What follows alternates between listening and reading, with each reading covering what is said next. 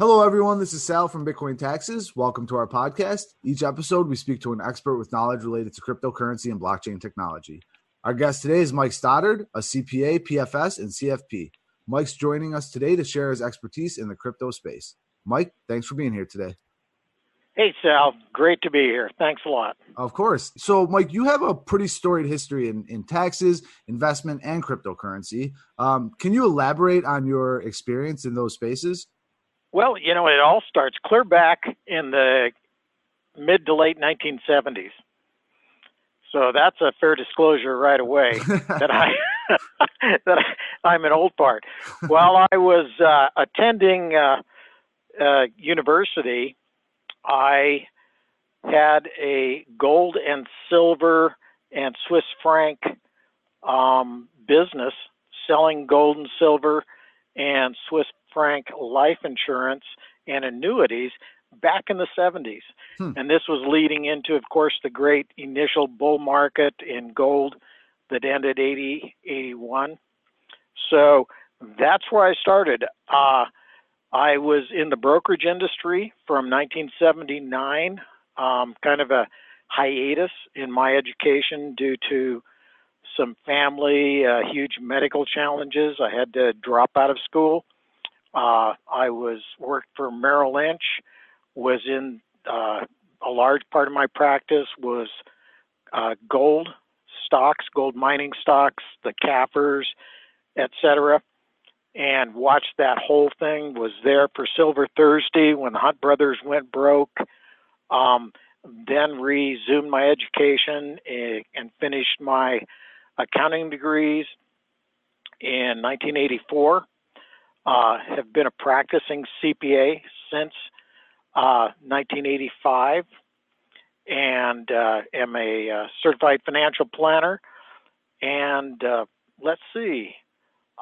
started looking at the potential for future cryptocurrencies in the 1990s.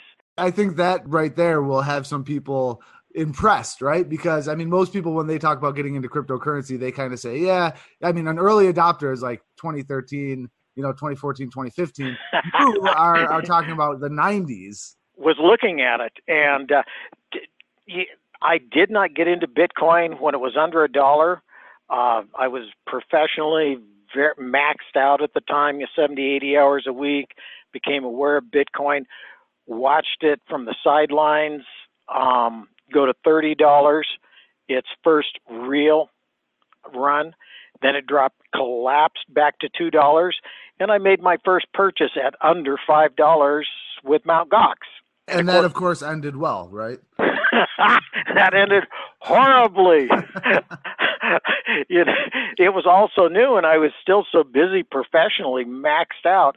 I was so irritated because I put my bid in at $4.75 for Bitcoin, and it cleared at $4.83, and I was I was irate. But nowadays that just seems a dream that you could actually have bought Bitcoin at $4.83. But I made the massive mistake of being too busy to move that off Mt. Gox out of their wallet, and I learned a real hard lesson in counterparty risk. I lost all of it in the Mt. Gox debacle. Yeah, which a lot of people are familiar with, and probably if they're listening, they may have experienced themselves. So I'm sure they can empathize with that unfortunate situation. That means they've had lots of emails in the interim from Japanese law firms and so forth. Right. There was an effort to recover. I know a lot of our customers have talked about, trying to recover some of their funds from Mt. Gox. You never had any success with recovering any of your funds? No, I think it's still ongoing. I still get emails. In fact, there was a law firm from New York City that emailed me maybe 2 months ago and made a substantial offer to buy out my position in that lawsuit. And so it's still ongoing. I imagine that in the future there'll be some kind of minimal payout. I don't expect very much, certainly not what the those Bitcoins that I would be worth to me now and in the future. But Right. I think it is still ongoing, that lawsuit, and that clearing and the paying out all those liabilities is still an ongoing process. Right. And just to clarify what we were talking about in the 90s, back then it was what? Digital cash, right? It was digital cash. And, well, there was digital gold, digital cash. There were several early efforts at it that did not work out very well. It just took a long time before whoever Satoshi Nakamoto is pulled together the multiple different pieces and put them into one package, all the cryptography, et cetera, that he cobbled together in the miracle that is Bitcoin. It took, that was a long evolutionary process. And finally, somebody rang the bell, and it was, we don't know who. Right. The big mystery in cryptocurrency. Although John McAfee keeps claiming that he knows, and he'll reveal that maybe someday, but I doubt it. Yeah, we'll see. Exactly. We'll see. So anyway, then back to crypto and your experience with crypto. So I know that you've made a lot of predictions. Me and you kind of have talked in the past, and you talked about how you've made some predictions in the past. So what about your history makes you kind of uniquely suited to make these predictions regarding cryptocurrency? As you know, even though you provided the intro that I'm a active practicing CPA and certified financial planner, this is educational. Right. Anybody, they have to realize their circumstances are specific and they need to work with a professional. But that being said, the first major recommendation I made was the one I bought on was after the collapse down from $30 and there was, I can't remember which one of the financial regulators came out and said some terrible things about Bitcoin. And I just said, this is a perfect time to be buying it in the $4 range. And I've got a chart with some notes on that. Yeah, and if you want, we can put that up on the website when we post the podcast. We can put these in. And those would just show bona fides that I've been there, made those recommendations. The second time, of course, the first bull market, we came in about 3 waves, the run up to 30, the collapse, the run up to the couple hundreds and collapse consolidation. And then the final run, the 5th wave in Elliott terms up to over 1,000, 1,200 or wherever it was up there. Well, after it collapsed down from, into its first real major bear market, then the second chart that I shared with you was where I made a call. And basically I said it was trading below 250. It had already collapsed. Bitcoin had collapsed down to 100, and I can't remember, spiked down to $172 or something like that. And I listed on that chart that I shared with you 3 or 4 or 5 reasons that I thought the bear market was over. Time to get in for the next bull run. And so then, from the 200 range, it ran up to about 20,000. My guesstimate low at that time was 10,000, and it overran that. And but recently, I quit sharing that stuff except for with my clients. I don't do that publicly anymore myself. And one of the things I'd like to talk to you about is, of course, I've set up self-directed 401k, and we jumped in, myself and a couple of partners jumped in and made our first IRA or 401k purchase of crypto in December of last year, when Bitcoin was down around 3,000 to 3,500. 32, I can't remember, was the low. And we jumped in a week or so after the low, with our first tranche, with our 2018 money. Have since put in our 2019 tranche, and I'm chafing at the bit to put in my 2020. And this is just all you hold. You don't actually sell. You buy it with the 401k funds, and then you just hold. You sit on it. Well, I think we'll talk about that a little later.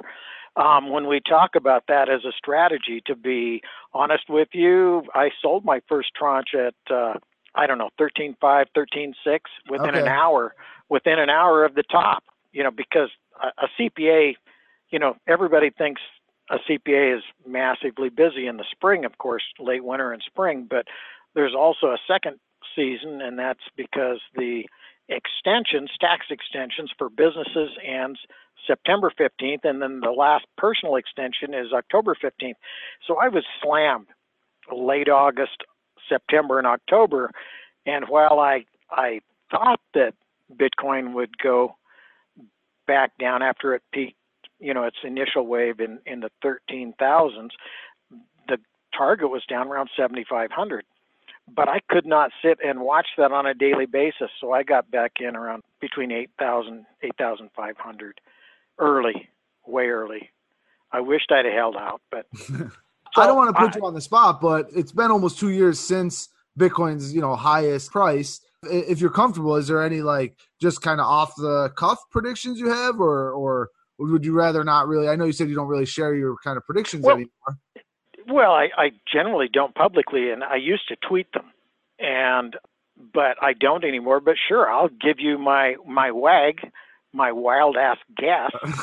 Let's hear it. Yeah, I'd be happy to hear it, because it's certainly going to be more educated and accurate than anything I would really ever know. So I would be happy to hear it. It is such the evolution is happening so rapidly, and it's as it explores this space, it really is a wild ass guess. Of course, the one advantage I have is, having been in the investment market since 1980, is I've accumulated a certain portfolio of tools, technical analysis, fundamental analysis, et cetera, that I've used over the years. But let's put it just in an Elliott wave, if you're familiar at all with the Elliott wave, and I'm sure a good portion of your audience is familiar with the Elliott wave model. There were about 5 waves up for the first bull market into 1,200, and then we had the collapse down to 172. Then we started the second bull market that went up to 18 to 20,000, and we had, the altcoins went crazy during that one. Mm-hmm. And then we pulled back. So basically, since it's fractal in nature, we're in, at least with Bitcoin, not with some of the other altcoins, but with Bitcoin, which is, it dominates the market at this point. I don't know what, 70% or so, it's someplace between 65 and 70% of the market, is probably, my guess is we're going into the 5th wave on the bigger scale now. And my concern is being in this is not hodling through. It was very painful hodling through this last bear market from late 17, early 18 through the December of 2018. That was very painful hodling through that. This time I expect we're in a 5th wave as we go up. At some point in the next couple of years, I'll want to, and my clients, my partners and whatnot, we look to reallocating out of, because since we've completed what's more or less a 5 wave up from the beginning of Bitcoin, is it may be a more protracted bear market. It won't be the end of crypto. Crypto is going to go on for decades and decades, but the first real bear market, one that will last more than a year, year and a half, maybe 3 years, 4 years, to correct the initial 5 waves up, it will be time to reallocate to different asset groups and to lighten up. So that's kind of the big picture of what I'm looking at right now, is monitoring very close over the next couple of years as the cryptos go up into this phase, this 5th wave on a bigger scale, correct, and what will follow that will possibly correct from from the very beginning to the 2021, say, top, or wherever, 2021, 2022, late 2020. I'm not sure how long this cycle will last. More than likely 2021, maybe into early 2022. But at that point, I don't want to sit through a 3 to 5 year bear market. So I'll probably allocate out of crypto to other areas. When you're talking about diversifying and allocating out, you're not talking about allocating just out of Bitcoin. You're talking about allocating out of cryptocurrency in general. So not. Yes, okay. Absolutely. I initially had taken that as kind of, invest in other altcoins as opposed to completely getting out of crypto until the market. No, I won't be completely out of crypto. Right. Of course. But I will I plan to take a substantial amount off the table and reallocating. And of course, I am not 100% in crypto. I am in stock market. Right. I have gold and silver holdings. I've watched gold and silver. I've done studies in gold and silver going clear back to the Egyptian dynasties. That's quite a history and quite a lesson in gold and silver looking back that far. It is interesting when you follow it through history, and that's back when when gold and silver ratio was about 10-1. And then, so anyway, I could go all the way through the gold and silver history, but I don't think people are that interested in gold and silver right now. In terms of cryptocurrency trading, I mean, it has a lot of similarities to the other assets that you trade. So talking about gold, talking about stocks, these things are very relevant to cryptocurrency trading in general. And somebody with knowledge in trading these other assets certainly comes in handy when you're talking about trading cryptocurrency, in my opinion, at least. Well, and of course, nothing new here, but the real story over the next several decades will be the tokenization of almost everything on the planet.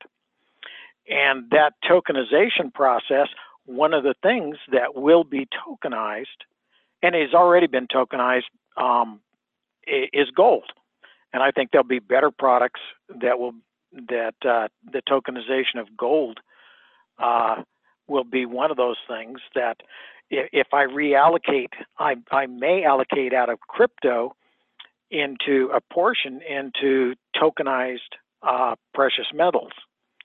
And to me, that is an allocation out of crypto as far as the currency or the smart contracts, and basically into another asset group that just happens to be tokenized. Eventually, I believe all your stocks, bonds, everything will be tokenized. I believe real estate will be totally tokenized.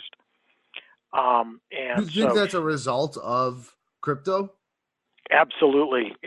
Those things are going to be on top of smart contracts, tokenized contracts on top of Ethereum, or some of the, there are several competitors out there, nothing with the development space that Ethereum has now, but we'll see where that goes.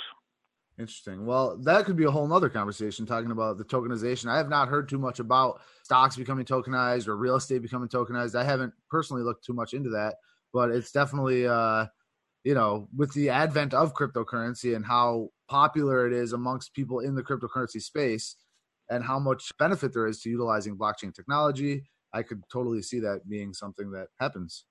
In fact, I think that's probably the biggest story out there.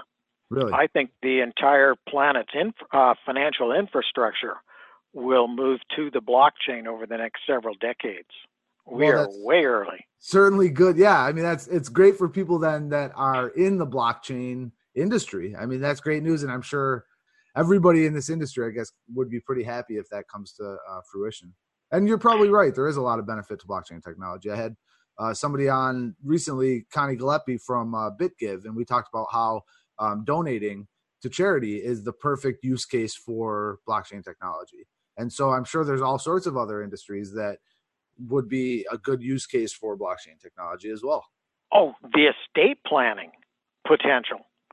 I've already done personally substantial estate planning, because give you an example how I use it. I haven't seen anybody else use it. I'm sure there are people out there that do this, but I have Genesis block of some cryptocurrencies that this last year, I've got several kids, a lot of grandkids, and I went ahead and moved a specific amount of crypto to each one of my kids and grandkids on Ledger Nanos. And I've documented, of course you can do 15,000 a year right now as an individual. And the documentation is perfect for the gifting as far as estate tax planning. I've got the exact day, the dollar amount. Yeah. I've got, it's on a separate Ledger Nano, and it's, I'm already doing my estate planning. That's smart. Yeah, that's a good point, and that is a good use case for it. And it's got a perfect audit trail, which because that's what you do. That's your specialization. There's a great audit trail because cryptocurrencies, unfortunately, one of the dreams that we had was this would all be anonymous instead of, most of the major cryptos, Bitcoin included, are only pseudo-anonymous. Right. Yes. And we talked about that last episode as well. We talked about how Bitcoin is pseudo-anonymous and how it's, even to this day, I mean, it still has kind of that connotation of being anonymous, but in reality, most people are realizing and understanding that it is a pseudo-anonymous technology. Do you want another wild-ass guess? Sure. I'd love one. Okay. The unicorn right now in the crypto space, and the unicorn has been for a couple of years now, and this is something that I've debated with my son, who graduated, as I discussed earlier, summa cum laude in computer engineering. So he understands, we can have, plus he's got a real strong economics background. Mm-hmm. We can discuss this, but the unicorn is the stable coin. Okay. Everybody thinks Bitcoin is going to be the currency of the future to replace fiat currencies, mm-hmm. and which is a whole nother discussion. But a stable coin, I don't think it's Bitcoin. In fact, my background in economics tells me absolutely that it's almost impossible to create a stable coin. Now, there's some pseudo stable coins out there that are piggybacking on relatively stable fiat currencies. But the one thing I understand, and most people don't understand, for example, gold, is they don't understand the broad concept of stock to flow. And my opinion is, for example, Bitcoin, well, it's an absolute fantastic store of value, is because it is limited in, 21 million will be eventually mined, and it's capped at that, is over time, if it were used that way, it is massively deflationary. You cannot use a massively deflationary monetary unit and do a 30-year contract with somebody, a 20-year contract. It doesn't facilitate that. So, and that's one of the reasons people are going to stable coins. Well, my contention is you can't mimic. There is no algorithm out there that can really mimic what the market itself does. And so at the end of the day, and I don't know, we're talking 50 years, 100 years, as this all plays out and as fiat currencies blow out, which I believe they eventually will. I think people's time frames have been too short on that. But looking at several thousand years of monetary history, it's pretty obvious where the end of fiat currencies are going to go. But my contention is that the real stable coin of 100 years or 50 years out, at some point will be a tokenized gold coin. Okay. Because gold basically, most of the gold that has ever been mined on the face of the planet is still in existence. And there's about 80 to 100 years stock of gold of mining years. And that's what gives it stability.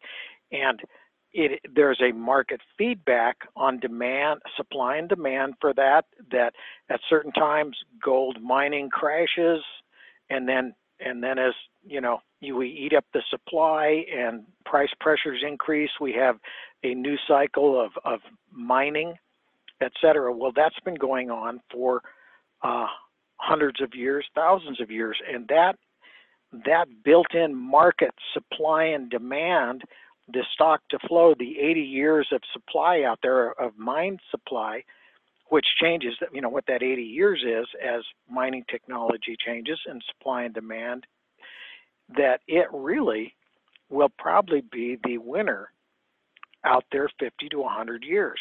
That doesn't displace the smart contract cryptos such as Ethereum, Tezos, or some of the other ones out there. I'm sure your listeners are far more familiar with some of the competitors that are coming up to Ethereum.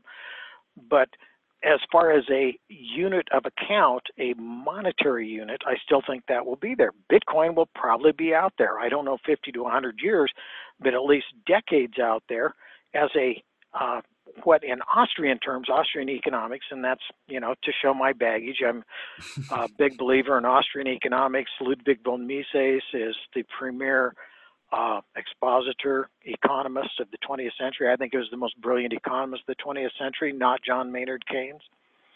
But he would call Bitcoin a secondary media of exchange.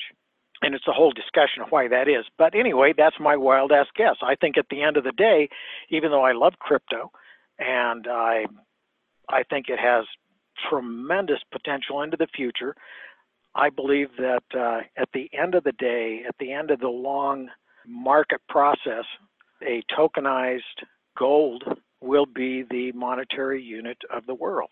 So summary, like you said, tokenized gold and also stable coins. Right. I think it will be the stable coin. You think tokenized gold will be the stable coin. So basically, again, replacing just fiat currency. Yep.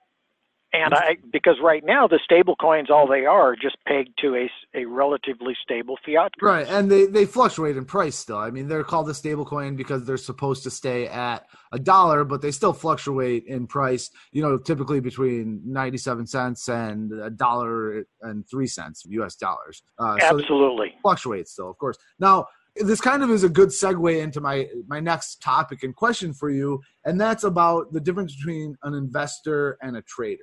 So the reason I say that it's a segue is because when I think of stable coins and when I think of Bitcoin, for example, not a stable coin, that's a good coin to kind of invest and trade with because it fluctuates in price and you could potentially make profit off of that fluctuation. With a stable coin, it's not likely that you're going to, unless I'm understanding it incorrectly, and you can let me know if I am, but with a stablecoin, you're not really going to make a profit on investing in stablecoins because they're always going to stay the same price. You're not going to have a capital gain, ideally, in a true stablecoin.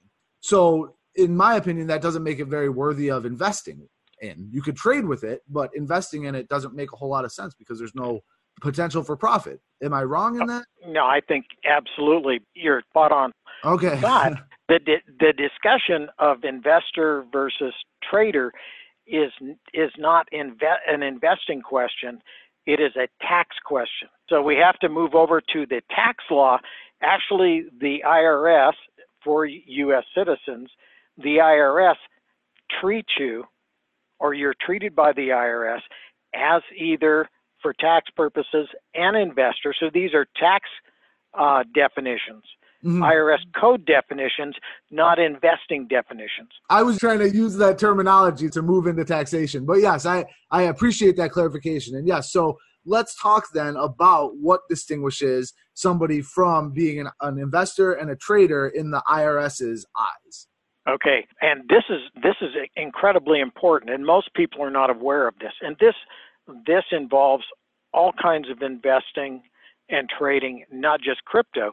It's just that crypto investors are not aware, for the most part, that there is this important distinction in the tax code. Now, as an investor, you're very limited as to the types of things you can deduct and help reduce your tax bill. Trading as a business, if you're deemed a trader as a business by the tax code, you can deduct a whole lot more expenses and reduce your taxes. So kind of the gold standard, the thing you really want to achieve is to be treated by the tax law and the tax code as to achieve tax trader status. Okay. And for example, if you're treated as an investor, there are investment interest limitations. If you're treated as a trader, it's unlimited. The investment interest you can write off. Capital gain, if you're an investor, painfully, a lot of people out there know that if you lost 50,000 last year, and you think, wow, I can offset that against my income, and then your CPA comes back and says, you only get to use 3,000 of that as an offset each year. Right. And you're going, what? I just lost $50,000. Right. My wife is on the edge. I'm not sure if my marriage is going to last. You can't just. I've got to write off more than 3,000. And she was going to stay with me if I could write off that entire 50,000. Yeah. And the CPA, and you look at it, you say, I'm going to get another CPA. I'm going to get a CPA that can help me write that off. Right. So the capital loss limitations as an investor, you're limited to $3,000 a year. Whereas if you've achieved tax trader status, you can write whatever your loss was against your other income. So that is great. And there's some other things. So the next question is, okay, how do I get out of this terrible treatment as an investor so that I can write off?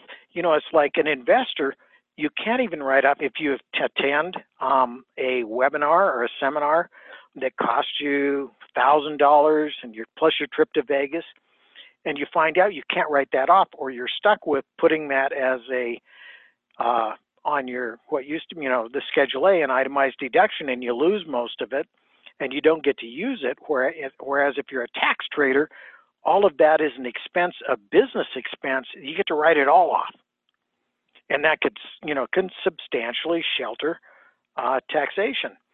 So without going too far into it, because it is a complex subject, a fellow that's written a list of golden rules of how, who basically has achieved tax trader status is Robert Greene. He's a CPA, nationally known. And I'm just going to tick through his list of golden rules real quick. And again, let's give attribution.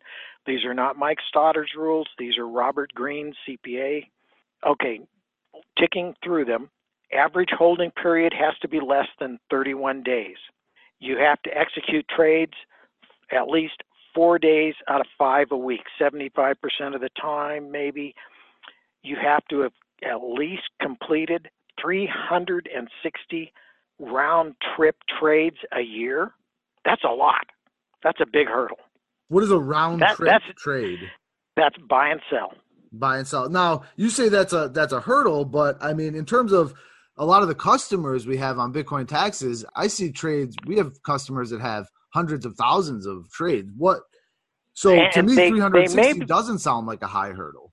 They may be using a robot to help them trade. And that's something we'll discuss too. That's another thing. If that qualifies, that is actually a disqualifier. Okay. So, but basically, for me, 360 is a big hurdle. Okay. And proceeds, that is your gross proceeds from those, has to be in excess of $1 million a year. Okay. Your account size has to be greater than 25. These are all, you don't have to hit all of these, but the more of these that you hit, the more proof that you have if you're audited and they challenge. Of course, the IRS wants you to be treated as an investor. Right. You want to get treated as, be given tax trader status. So, well, I agree with you. I mean, the proceeds above $1 million. I mean, again, we certainly have customers that experience that regularly. But in terms of an average trader, I think a couple of these boxes might be not impossible to tick for them. I mean, the 31-day trader, trading within 31 days. Trades. I mean, for hodlers, that's not going to be a reality. But for anybody that just wants to buy and sell, that's a reality. 75% of the time, I could see that occurring for somebody trading without a whole ton of capital. I mean, you don't have to be a millionaire necessarily to do that. And then the 360 round trip, I mean, unless I'm misinterpreting it, I think unless there's an amount that each kind of round trip trade has to be, right? Because I mean, if you think about it, you could buy a very minor amount of any crypto and then sell that crypto as well. I mean, we're talking about like a few dollars worth, right? You bet. If that qualifies for one of the 360 trades, then it wouldn't be too hard to tick that box. But now, there are more rules. I'm not finished. Okay. I jumped the gun. No, but those are all valid points, all very good points. Another one of those keys is that you can prove that this will provide your livelihood. Mm-hmm. More or less that this is, that you're involved in this more than 4 hours a day, every day. This isn't a hobby. You're not an investor. This provides your living. And another one is there can be no sporadic lapses, which violates one of my favorite investors, Jesse Livermore. Are you familiar with Jesse Livermore? I'm not. He's one of the most famous speculators of the 1920s and 30s, and before the 1920s as a young man, but then the 1920s, 30s through the Great Depression.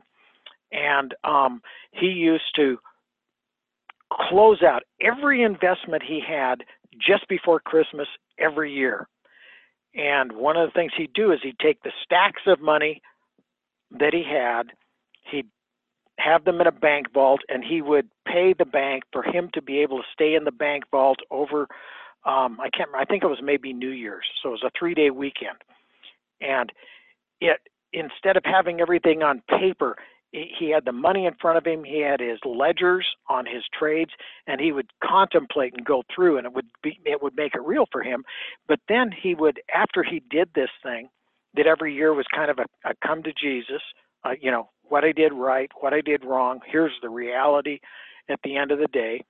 He would take a couple-month vacation down to Florida and would not trade, and then he'd come back into the market again. Okay. Well, that is what the IRS considers a sporadic lapse. Mm-hmm. That is, you can't be out of the game for several months or a couple of months a year. And, these are how these rules came about. I'll discuss in a moment. But basically, you can't have sporadic lapses. Yeah, you can take a week off, take a 2-week trip to the Bahamas, but you cannot have a couple months a year off. Strange. There's nothing rational about the tax law. A significant business investment relative to your other investments. And then again, I think I've already mentioned you have to at least spend 4 hours a day. So those are kind of the rules, and the more of those you hit, the more you build a case that you deserve tax trader status. Now, the IRS doesn't actually list all those rules out. Right. What happens is Mr. Green has gone back to the tax cases that have the IRS used as precedent to build a case for that. And what they did was, several decades ago, is they took cases that were very winnable, that set that bar very high, and they used those as precedents. But what they list, for example, if you look at the tax documents, is you must segregate investment activity from trading activity, and you must have a continuous business activity support, trade execution, research and education, administration and accounting, and you must have significant investment support. That is your equipment, your education, your high-speed internet, specific office for this. Those are things that the IRS looks at broadly. And then we come down to these precedents that I've just listed that Mr. Green has extracted from those court cases. So here are the tax trader status killers. One is automated trading. If you buy a black box and you use it to, robo-trade, mm-hmm. they're going to say, it's not you. You're not the trader. Which makes sense. The majority of these boxes would be very easily ticked by using a bot. So I think that it makes sense in the eyes of the IRS to say you can't use bots. That's like, using a code in a video game or something like that. It's it's cheating. As a CPA, I've got to say, I've quit looking for rationality and justice in the tax code years ago. Right. And I get that I'm certainly not making myself popular with many listeners when I say that makes sense. But to me, it makes sense that you wouldn't be able to use a bot to qualify for this status. I'm not saying it's fair, but I'm saying that it kind of makes sense that you're not allowed to. I hear you. Sal, if you take whatever black box you have or whatever, software that somebody else has developed and you significantly modify it yourself for your trading, you can move it out of that trader killer. Okay. Another one is if you engage a money manager to do all those trades, bam, you are not a tax trader. You have destroyed your tax trader status. And number 3, you cannot count any of the trading in your retirement accounts towards that, 360, all that, that high hurdle of transaction hurdle. Anything in the retirement accounts, that's separate. Which brings me to our topic that we talked about the other day. My personal take, how to take advantage of the tax code. There's either as an investor, a tax trader, or what you can do in your retirement accounts. Now, one of the great things is over the last couple of years is the ability with a retirement account to invest in cryptocurrencies and in tokens, which is awesome. Now, as a certified financial planner, as a CPA PFS, the industry standard for the prudent counsel that I would give clients is basically your retirement money, you're more conservative with that. That's long term. You want to play that very conservatively. If you speculate, you want to do that with funds outside of your retirement plan. And once you've got your retirement, and your future protected, then you can, you do the speculation. You build up to it. I do just personally. Now, this is not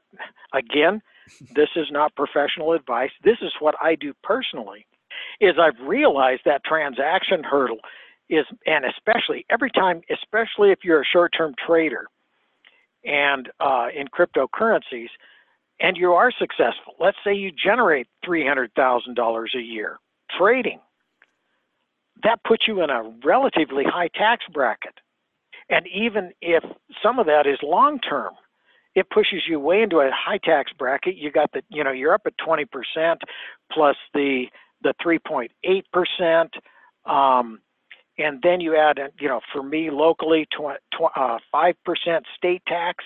I'm pushing 30%. That in and of itself is a massive hurdle. If you're successful, is you put this 30% hurdle each year just to where you've really made and increased the value of your portfolio.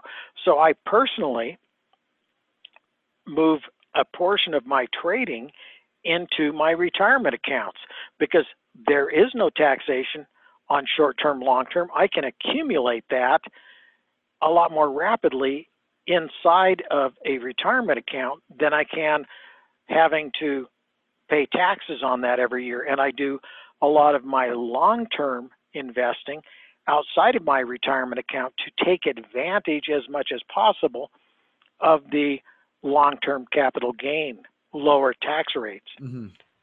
So instead of, if it's short-term trading, you're pushed clear up to your maximum tax rate and to your marginal tax rate. So I've done just the opposite. I've moved some of my trading into my retirement account and more of an emphasis on the long-term holding outside of my retirement account to take advantage of the tax code. You have to be careful with that, I imagine, because if the IRS ever comes at you and says, hey, how can you distinguish these coins from the rest of your holdings? I mean, you would have to kind of have some in like cold storage or a different wallet, the ones that were going into your retirement fund versus the ones you're just keeping for long term, right? Because then the cost bases kind of get confused. If you can't show, and perhaps your software is a great proof of an audit trail that those are 100% segregated. Right. I personally use what's called either a checkbook IRA or a self-directed 401k. My self-directed 401k is basically, the structure is you have your taxable business entity that generates self-employment income, which then I can take a portion of that self-employment income and contribute to a 401k. That 401k goes into a trust that has been created, a retirement trust that has been approved by the IRS. Then that retirement trust owns for me, and a separate one for each one of my partners, an LLC that is 100% owned by that trust, and I am the manager, and it's complex. This is a whole nother, could be, what a self-directed 401k, the whole concept of doing this would be a whole nother blog and discussion between you and I. But basically, what you've said is exactly right. That LLC that is now 401 owned by the retirement trust has an account and has delivered to, for example, Gemini. I use Gemini. One of my partners uses Gemini. Another one uses Coinbase. Mm-hmm. But basically, that's a discrete investment by that retirement LLC at Gemini, and I can move that from Gemini to cold storage and back, and I have proof that I have never touched that. Mm-hmm. And with the pseudo-anonymous, I'm not sure. I have not explored enough. I wouldn't purchase Monero at this point because it's not pseudo-anonymous, and I would have a tougher time proving perhaps that I prove an audit trail that I've never touched, that I haven't engaged in what is called a prohibited transaction. See, all I need is for the IRS to show that I've engaged in one single prohibited transaction in that self-directed 401k, and they'll blow everything out. That my tax deductions, for the contribution to the 401k, all my capital gains in the 401k, they're going to pull all that out with penalties and interest in it, and it would be potentially destroying.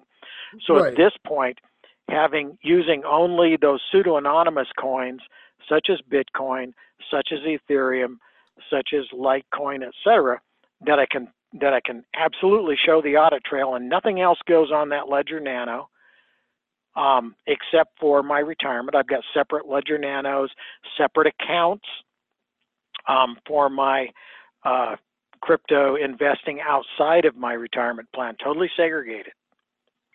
But as you know, you can create an audit trail for all of that and show that it is totally segregated. Right.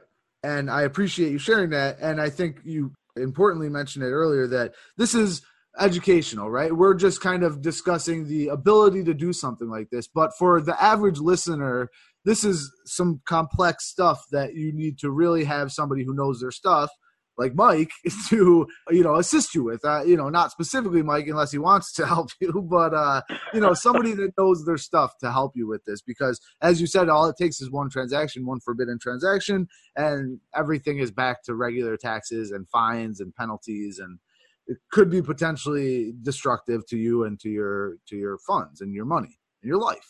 So definitely don't, absolutely, just go into this, headstrong and without too much information. You want to be, you want to be smart about this kind of thing. But it kind of goes into this, our next and final topic, which is kind of the philosophy of cryptocurrency in general, which me and you, we talked the other day, and we kind of had a brief kind of philosophical, political discussion about how cryptocurrency, how it is a philosophy in itself, and how a lot of people in cryptocurrency, prefer to have the government stay out of their business. And, we have experienced a lot of our customers and a lot of our listeners saying, I hate the fact that I have to pay the IRS taxes. I do it because I don't want to get in trouble, but I don't love the fact that I have to pay cryptocurrency taxes. And so some of the stuff we talked about today, including using your retirement fund, would be a kind of a tax minimization technique, right? As opposed to tax evasion, which will get you arrested and in trouble. Tax minimalization is something you can do. Yeah. And it's the one thing that, I remember the first lecture that my partner and I gave at the Overstock.com auditorium in Salt Lake on cryptocurrency and taxation. I basically brought up the obvious. The real alpha predator out there, and I mean that in every respect, is the IRS. Now, if you play the game and you think you can somehow avoid detection, you've moved and not report your cryptocurrency transactions in accordance with the tax law, is you've basically you're speculating in in lawsuit futures. Yeah. Loss of personal freedom futures. Yeah. You basically moved over when you try to, there's the concept that we talked about, tax avoidance and tax evasion. Right. When you move over to that tax evasion, you immediately move over to where you have committed a felony. Mm-hmm. Not just, you're not just in trouble for taxes, but you're in trouble for criminal charges in addition to the taxes, interest, and penalties. And it's the one thing you absolutely do not want to do. And when I went through, discussing, the 2014, and when you mine, and there were a lot of miners in the audience, that it's treated as self-employment income of a business, and through the whole thing, is everybody's heads in the audience. It's like there wasn't one smile in the entire audience. It's like nobody wanted to hear that you actually had to report this, because they thought that the original dream was of having a totally anonymous coin and totally anonymous transactions, which is not true. Absolutely not true. And the great thing is if you understand the tax code and you work within the tax code, you can substantially reduce the amount of taxes that you pay. And that's where you want to go. Unless you're really some kind of evil genius, maybe, that is smarter than everyone out there and can do that. 99.999% of us, it's the world we live in. Right. And that's what you want to do. For example, the money that I will be salting away in my retirement plans, there is no way I want to ever risk the IRS giving them even, any opportunity to challenge what I'm doing there, because I want them protected going forward. I want the tax advantages. I do not want to lose the tax advantages. And that, to give a plug to you, it's very difficult. When you do a lot of crypto transactions, doing the bookkeeping side of it is a real pain for most people. Yes. Most people aren't, dweebs like me, that sit down and, I'm really not one of those. I task that off. Bookkeeping, I am not a bookkeeper. I will task somebody else. I will review what they've done. I will help them. I'm doing my own bookkeeping. I even task that off. Right. We're the dweebs over here that do the minutia, that help you with your cryptocurrency taxes. And that's our job. That's what we like to do. And, we're good at it. That's what you do. And that's the service you provide, is being able to track and have a comprehensive recording of the different transactions and the net of those transactions for reporting purposes, for compliance purposes. We appreciate the plug. And I wanted to bring that up because every time we kind of share our interviews or our content, there's always a few people that are, that will say paying taxes on cryptocurrency is idiotic. And I bring this up a lot in this podcast because even though they may be, the minority opinion that they're not going to pay taxes, having that opinion might be the minority opinion, but it's still an opinion. And I want to address it. That of course it's not smart to have that opinion of avoiding taxes with the IRS, but you can still have that philosophical stance of, I want to keep government out of my life as much as possible while still obeying the law. Sal, if your listeners are successful, and I think a lot of them are going to be over the next couple of years in this next wave of of crypto bull market, they could become fabulously successful. Mm-hmm. Now, if they become a whale, and I think a lot of them will become whales, why would you? And then you're going to have a big target on your back. Yep. If you got 10,000 in cryptos, the IRS isn't going to chase you. You know, they're not going to spend the time reconstructing your IP address and being able to have somebody, you know, reconstruct what you might have and what you might have done. You might get in trouble, and you may end up fall into an audit and that type of situation, but you're not going to be a target. But for those of you who become whales in the next 2 to 3 years because of your shrewd crypto investing and that you've been in a bull market, all of a sudden, why would you put becoming a whale at risk by having chosen to evade taxes? Agreed. And putting a target. What you're saying is you're taking this risk with what could be a substantial fortune, and once you have that substantial fortune 2 to 3 years from now, you will become a target. It will be profitable to find out where you haven't reported, and to basically you become the prey. And I think that's just crazy talk. And, you know, you might get away with it for a year, or you might get away with it for a year or two, but 5 years down the line, like you said, when you're a whale and you have all that money, when you get hit with either the huge penalty or if you get hit with that jail time potentially, then it's not going to be great. After all that work you did, it's not going to be great. So I would agree with you completely. You want to do this smart. This is an incredible opportunity in this massive change in the financial markets, one of the biggest revolutions in recent history, and to take advantage of that, to put that at risk. And remember, I mentioned, you know, I'm the kid in his 20s that was driving around with a bumper sticker that said taxation is theft. Exactly. So that's exactly why I wanted to have this conversation with you, because you can appreciate that viewpoint of taxation is theft. We get it. People can have that viewpoint of taxation is theft. You can have that viewpoint and then still pay your taxes. You can still believe that and also still comply with the law. It might sound contradictory to have that opinion and to pay the taxes, but it is possible. Oh, it's absolutely. Like I said, I think that everyone out there should employ competent counsel and do this right, because why even be in this game if you don't anticipate becoming a whale? Yeah, you're right. And most people do. Most people do have that hope of becoming a whale. I think that's a lot of people, at least, that's their goal with cryptocurrency and crypto trading, is to, they saw other people get crypto rich and they want to themselves become crypto rich. A lot of people in the space also love the technology behind it. And as we talked about, the pseudo anonymity and just the blockchain tech itself, but traders want to become rich. They want to become whales. So you're right. Even the hodlers do, especially the hodlers. Yeah, especially the hodlers, right? Especially them. Absolutely.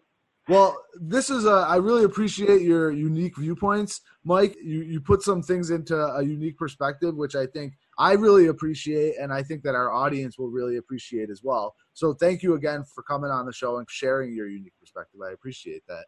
Well, I've enjoyed it, Sal. I've enjoyed our last couple of conversations. Yeah, and I would love to have you back on some other time if you'd like to come back. Maybe I know you mentioned kind of talking about self-directed 401ks could be a separate episode. Maybe we'll find a few other things we can talk about and have you on again. That'd be great. Awesome. And then did you want to share your email or anything to our listeners for them to reach out to you? Yeah, as I explained, people search for me out in social media. We're a boutique outfit. We're not out there with a big web presence or anything, right. But I will provide my email address if people are interested in initiating a professional dialogue with me, and that's Michael, Michael, at OurCPAFirm.com. Michael at OurCPAFirm.com. Great. And we'll have that up also on our website. So if you need to check on our website, we'll have a direct link to that. Click it. You can send Mike an email. And yeah, great. Thanks again, Mike. Appreciate it. Hey, thank you, Sal. Have a great day. All right. You as well, Mike. Yes. Pick up the snowboarding again. Yes. Maybe after I get crypto rich again, I'll be able to start affording going to those nice ski lodges again. You know, back in college It was a little bit easier. Nowadays it's like you got the house and you got all this to pay for. Come on out to the Rocky Mountains where the powder's deep. Yes, absolutely. I'd love to.